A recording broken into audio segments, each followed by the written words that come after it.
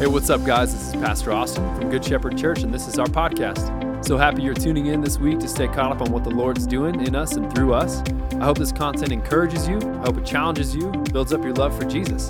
Hope you enjoy the message. We love you. Amen. All right, we'll be in Psalm 31. If you have your Bible, go ahead and open up to Psalm 31. I'm going to take the next 2 weeks, and we're going to talk on the topics of grief and lament.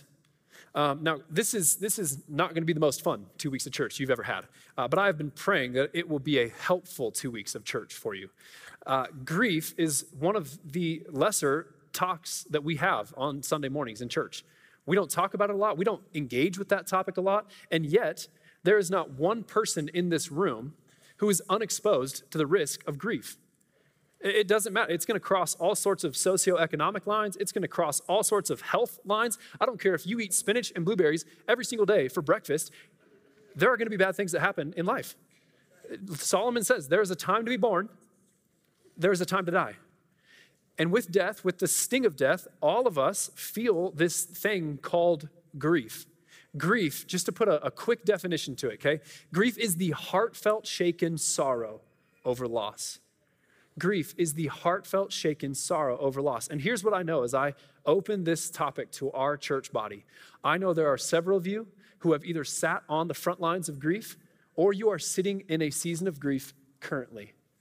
I don't think I was prepared as a pastor. I knew that with this job would come leading the team and the different ins and outs of trying to be a boss now for some different people and trying to have real conversations with people, encourage and get organized and get some clarity on things.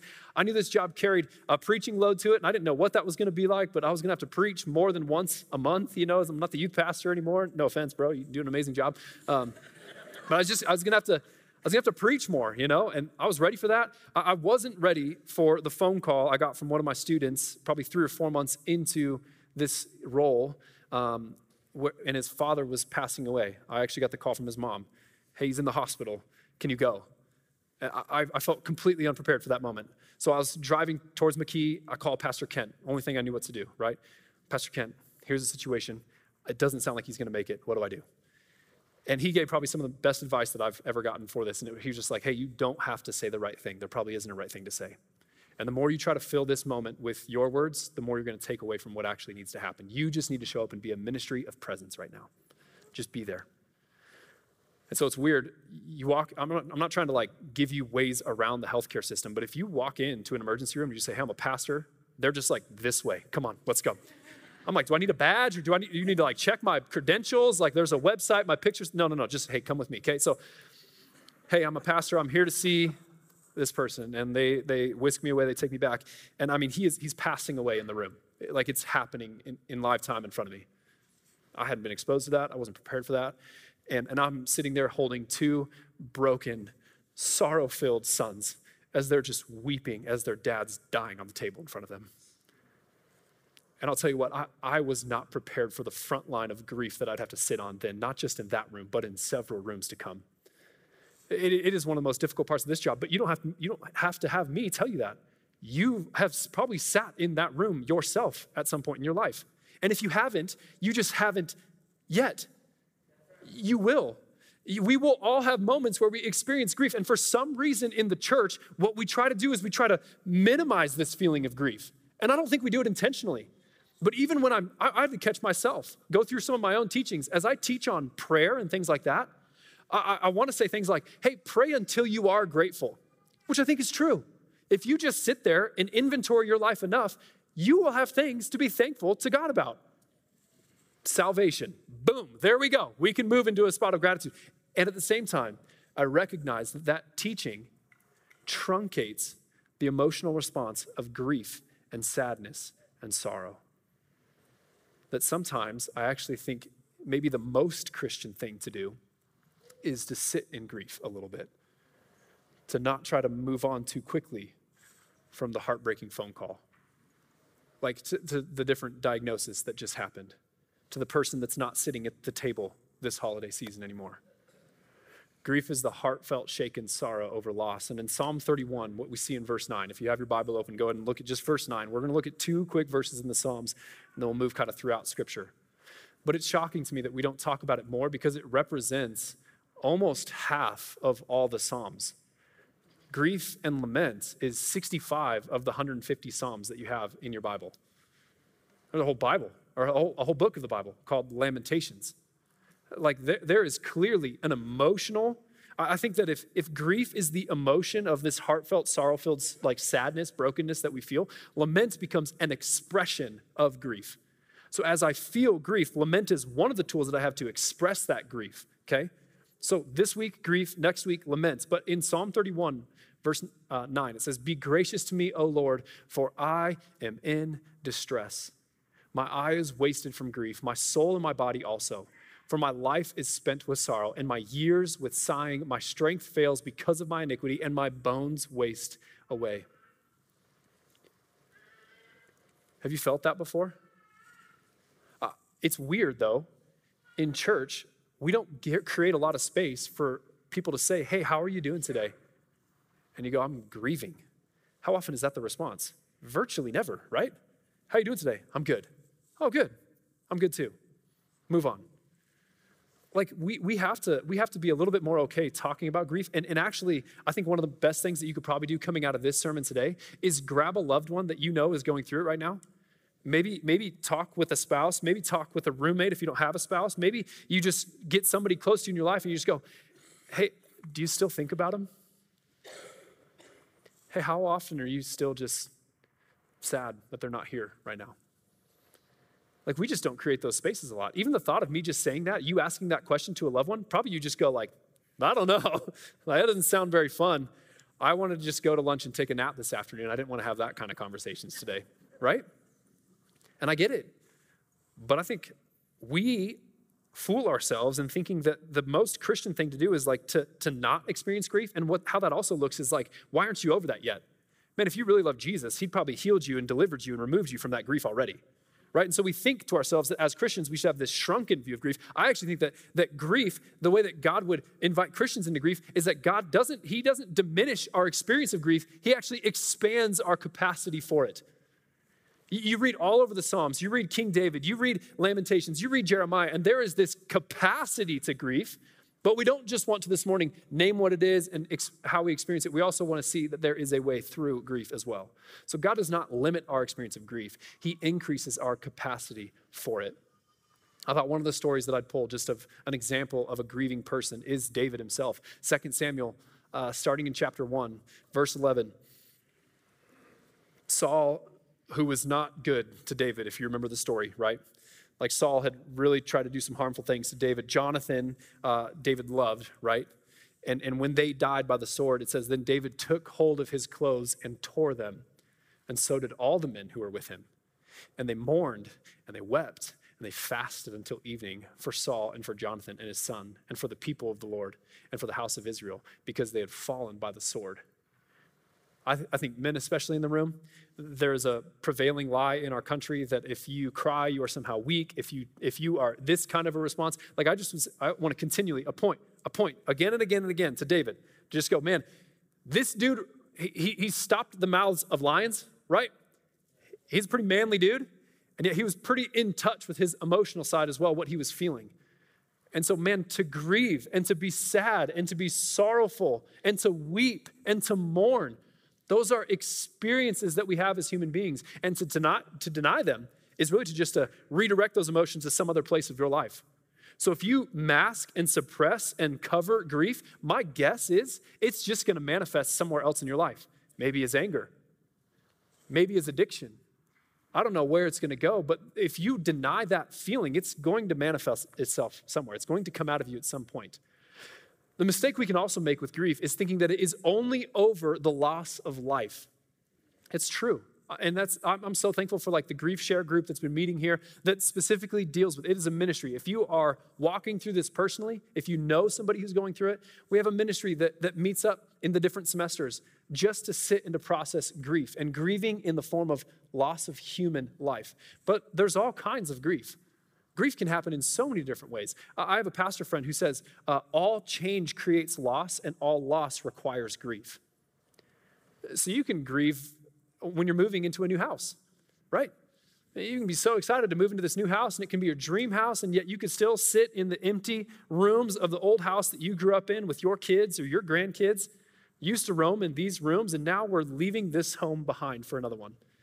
Some of y'all parents, you grieved this week. You sent a kid to another year of school. Some of y'all sent your kids to college, and you are excited about it. You're ready to be empty nesters. Somebody in here is. I know it. I don't know who you are, but you're ready. And you grieved. It was a change. And that change is loss. It's the loss of your baby being in your house. It's the loss of your little child grown up and wanting to cuddle in your arms. And now they're in college and they'll barely call you. Not because they don't love you, but because that's what college is. And that's grief. It's grief. Peter writes it this way. He says, in this you rejoice. What is in this? Well, it's the living hope that you and I have in Jesus. In the living hope of Jesus, we rejoice, though now for a little while, if necessary, you have been grieved by various trials. So trials can bring grief as well. You've been grieved by various trials so that the tested genuineness of your faith, more precious than gold that perishes, though it is tested by fire, may be found to result in praise and glory and honor at the revelation of Jesus Christ. So Peter is kind of helping us give some direction on how we move through grief, and that's with Jesus, holding on to the living hope that we have in him. But he doesn't fail to acknowledge that trials create grief as well. Some of y'all, you are grieving the life you thought you would have by now. The promotion never came. The job didn't work out the way you wanted it to. Here you are at whatever age, and it just doesn't look the same. I was talking to a brother in this church this last week, and he had lost his wife a couple years ago. And he said, I am still grieving her. You could tell just in the tone of voice, he still missed her deeply. They'd been married for over 30 years. But he said, you know what I'm really grieving right now? The life I thought we would have at this stage of life. I was so looking forward to this chapter, this season, and it looks completely different. Grief comes in all sorts of different ways. I was listening to a sermon this last week, kind of preparing. I probably would have and should have preached on grief and lament earlier in this summer in the Psalms, but I just didn't feel like I totally had my head around it yet. So I wanted to really think on it and really ruminate on the topic all summer. But I was listening to a message. This pastor was like, people think I don't like dogs. It could be further from the truth. He's like, I had 3 dogs break my heart when I was a boy. I mean, we can almost kind of chuckle at that, right? Grief comparing on the same level of like loss of human life versus loss of a dog. But grief for our kids in that kind of way. He's like, when I was 8 and my dog got hit by a car, I know what it felt like to weep myself to sleep that night. And parents, we should just be warned. We have a different experience of life and we look in different lenses because we're older than our kids, yet their grief still matters. And whether it's something that's not as significant as we think that it should be, if it matters to them, it should matter to us. We should move close to them and sit in that grief with them. Talk about how they feel sad. Talk about the good memories that they had with whatever is causing them grief. Rejoice with them, weep with them, right? We can't be dismissive with this topic, I think is what I'm trying to say. He's like, people think I don't like dogs, but he's like, I want to save all my grief for pastoring the church that I pastor, not for dogs anymore.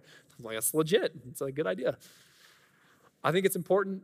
I don't want to just name it, although I think just even naming it in church, probably for some of you in the room, I can just see even the emotion on the face right now.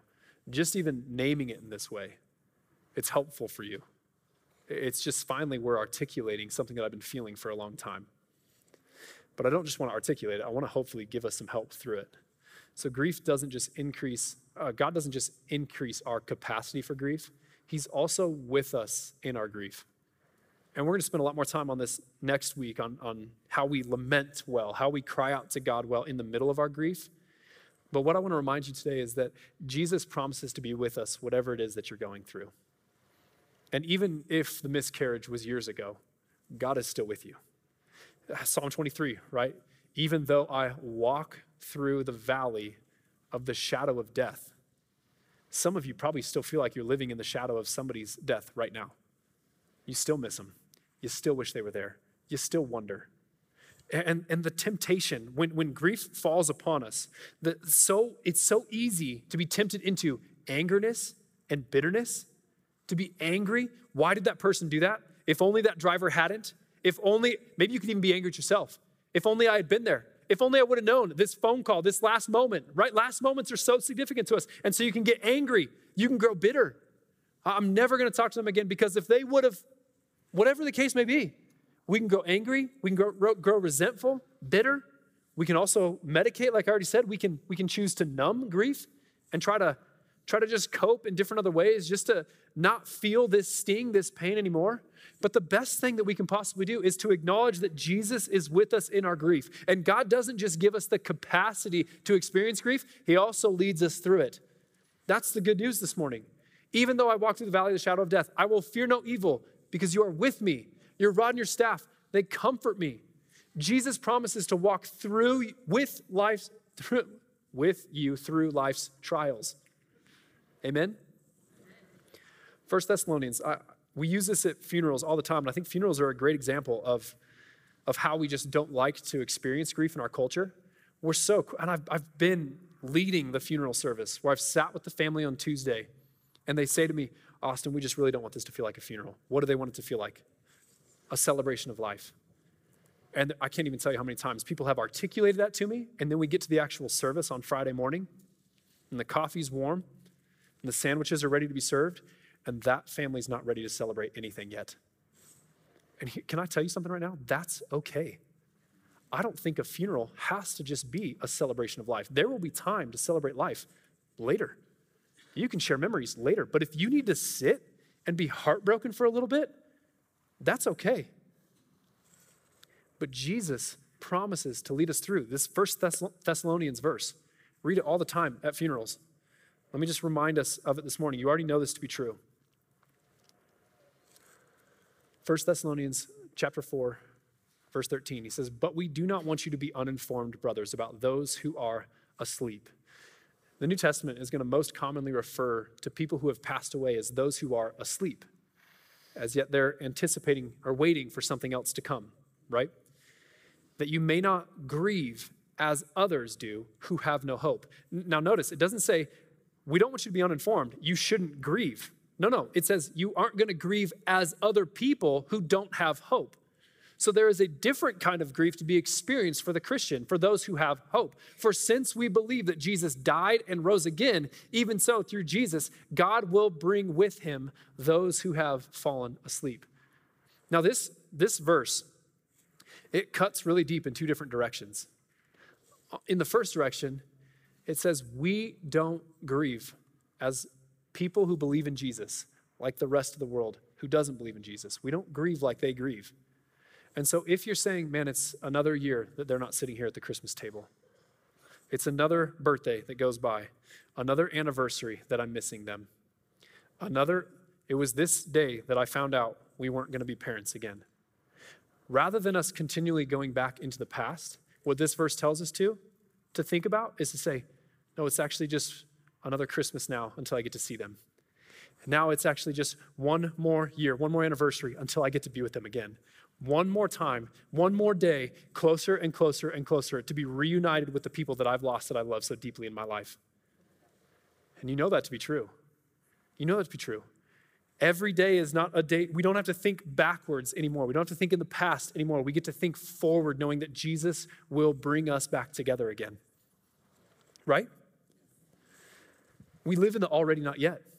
We talk about this so often, but if you haven't heard us talk about this, that already is this promise that when Jesus came and he lived this perfect life and he died and he rose again, he ushered in the kingdom. He began the kingdom already.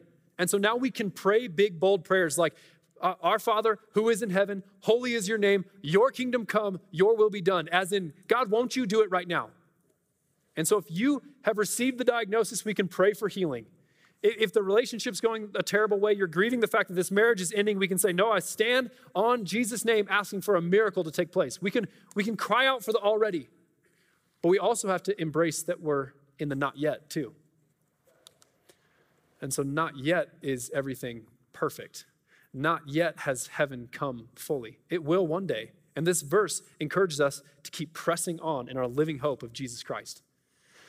But the other way that this verse cuts for us, and this is where I want us to not just come to church to be informed today, but I want us to come into church today knowing that we're going to be sent out of here intentionally. Because what this also tells me, there's a whole world out there that is living without hope. That if the phone call rang today, that if something broke today, there is a grief and there is a sadness and there is a sorrow that is void of the hope that you and I have. And I mean, I've sat in rooms with some of you in this room while you were processing through the loss of some loved one, and yet we knew that they'd be with Jesus, that we would be reunited again someday. And that loss still stung. So what does it mean for a world who grieves without hope? I'll tell you this much. There's somebody next to you at your workplace that if they had something fall apart and you got exposed to some secondhand grief on their end, you'd want to, at the very least, be able to infuse some hope in that situation, wouldn't you? If you go back to the soccer fields later this afternoon, next Saturday morning, right? Everyone's going to be at the soccer field in the next few Saturday mornings. We'll all see you all there, right? There are people there. There are people there who are walking in a way and they don't have hope. This verse, like, let me make a statement. I believe in hell. Do you? I know you think the answer is yes, but let me ask you the follow-up question now. Where in your life would the evidence be that you believe in hell? That's a whole different question. If we actually believed that this was it, eternal suffering was coming, why would we not go and share the good news of Jesus with somebody? Why would we not get off the sidelines and get ourselves into the game? You would not rely on me to be the only person in your life talking about Jesus to some of your friends. Oh, let me invite you to church so that the pastor can tell you. No. You would say, I don't think we can wait till Sunday. Something could happen. We want to have this conversation right now. It can be so awkward and difficult to start the conversation about Jesus with your neighbors. I know that full well. And yet, it's a huge burden. There are people out there who are potentially going to be grieving as others do who have no hope. This is our mission, church. This should be our marching orders, right? We should be going out and getting involved wherever it is that God has already placed us to make sure that we are sharing the news of Jesus. And if you are here today and you have not chosen Jesus as your Lord and Savior, if you've not surrendered to him, here's the promise that's on the table. And this is how, just so you know, this is how I'll officiate every funeral for the rest of my life, is that this world is broken. And that the sting and the pain of moments like that, they were never God's first intention of what was going to happen. God created this whole place, and it was perfect, and it was beautiful. And the first humans that ever got to grace this planet walked on a planet that was free from the harmful effect and the pain and the sorrow of sin and death. They got to live in a world without it. But then sin entered in. And it affected everything. It broke the world so that there are natural disasters. It broke you and me so that we continue to do things against God. We continue to do things harmfully against one another. That is sin. But then Jesus came because no matter how hard we tried, we could never morally kind of climb up that ladder all the way back up to God. So he instead came down, put on human skin, and lived out a perfect life. He made no mistakes. He made no sins. And he did that so that we could, in his death, we could surrender to him so that we could participate him then with his resurrection. And when you do that, when you put your faith and your trust in Jesus, and you say, God, I don't want to be the captain of my own destiny anymore. I want to follow after you. I'll tell you, in this room, if that is you and you are not following after Jesus right now, you're like, I have a truckload of questions about this whole Christianity thing. Great. Put your yes on the table today and let the questions work themselves out as you go. Put your yes on the table. Jesus, I want to follow after you. And I promise you the questions will start to fall into place. I can say that from my own personal life. Yes, Jesus, I want you. But how are you still good when great question. We'll talk about this next week, actually. How are you still good when this is collapsing all around me, when this is going on? These are just genuine questions of faith then to work out.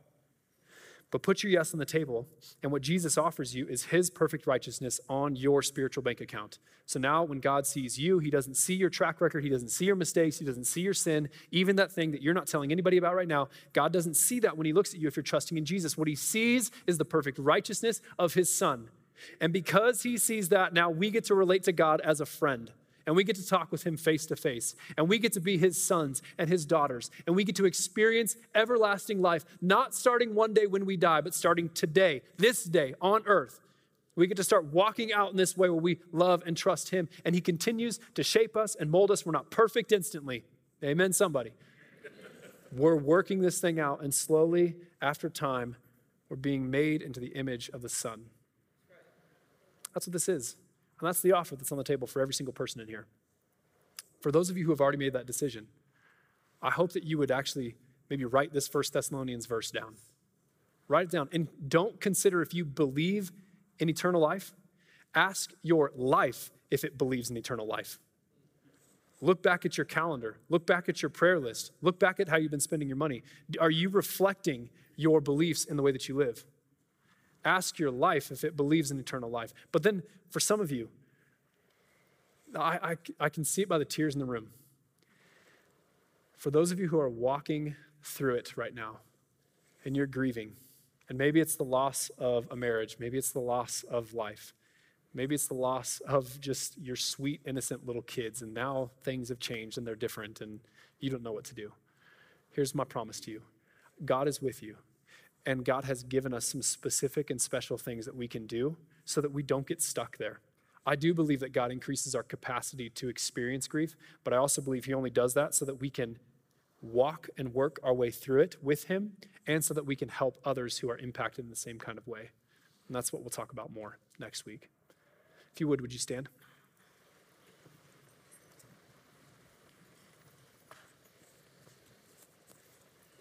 Just want to give a little moment here at the end of service just for anyone who is really just going through it right now, and you're in the heartbreaking season of loss. Would you, if that's you, would you just kind of posture your hands out in front of you?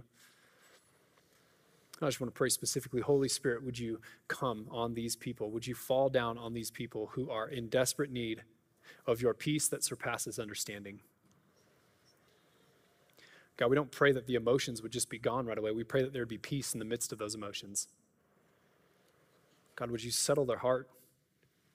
For people who never had enough time, but now their loss of a loved one means that they only have time. For someone who wanted just a little more peace and quiet in their life, and now it's just all too quiet and they're lonely.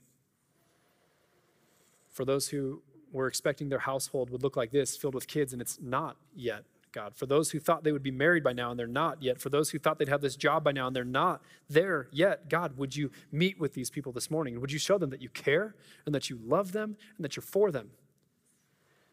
And God, ultimately, we don't put our trust in any of those things that I just mentioned. We put our trust and our hope in you. You are our living hope, as it says in 1 Peter. And that will sustain us through the trials of today if we continue to fix our eyes on you, not in a way that takes those problems and just totally eliminates them, but in a way that actually ministers to us through them, as we'll continually wait for one day when you come back to this earth to make all sad things untrue. I think of the psalm that we opened up a few weeks ago where we said that you are capturing every tear in a bottle. Not one moment of sorrow is being wasted in your eyes, God. You are near and you are close. And I pray that you would deepen and strengthen the relationships of those grieving today. God, for the rest of us in this room, I just pray that you would give us a holy mission this week. Would you cross our paths with somebody that needs to hear about the hope that we have in you, Jesus? Not that because we're Christians, we're better than them, but just because we have a hope that is different than theirs. We have a hope that goes beyond just the circumstances of today. We have a hope that is unwavering. The grave is still empty. Jesus, you are still alive, and for that, we will continue to press on towards you until you decide to come back. Jesus, we love you, and we're grateful for you, and we want to be carriers of your mission on this earth. And the church said all together, amen.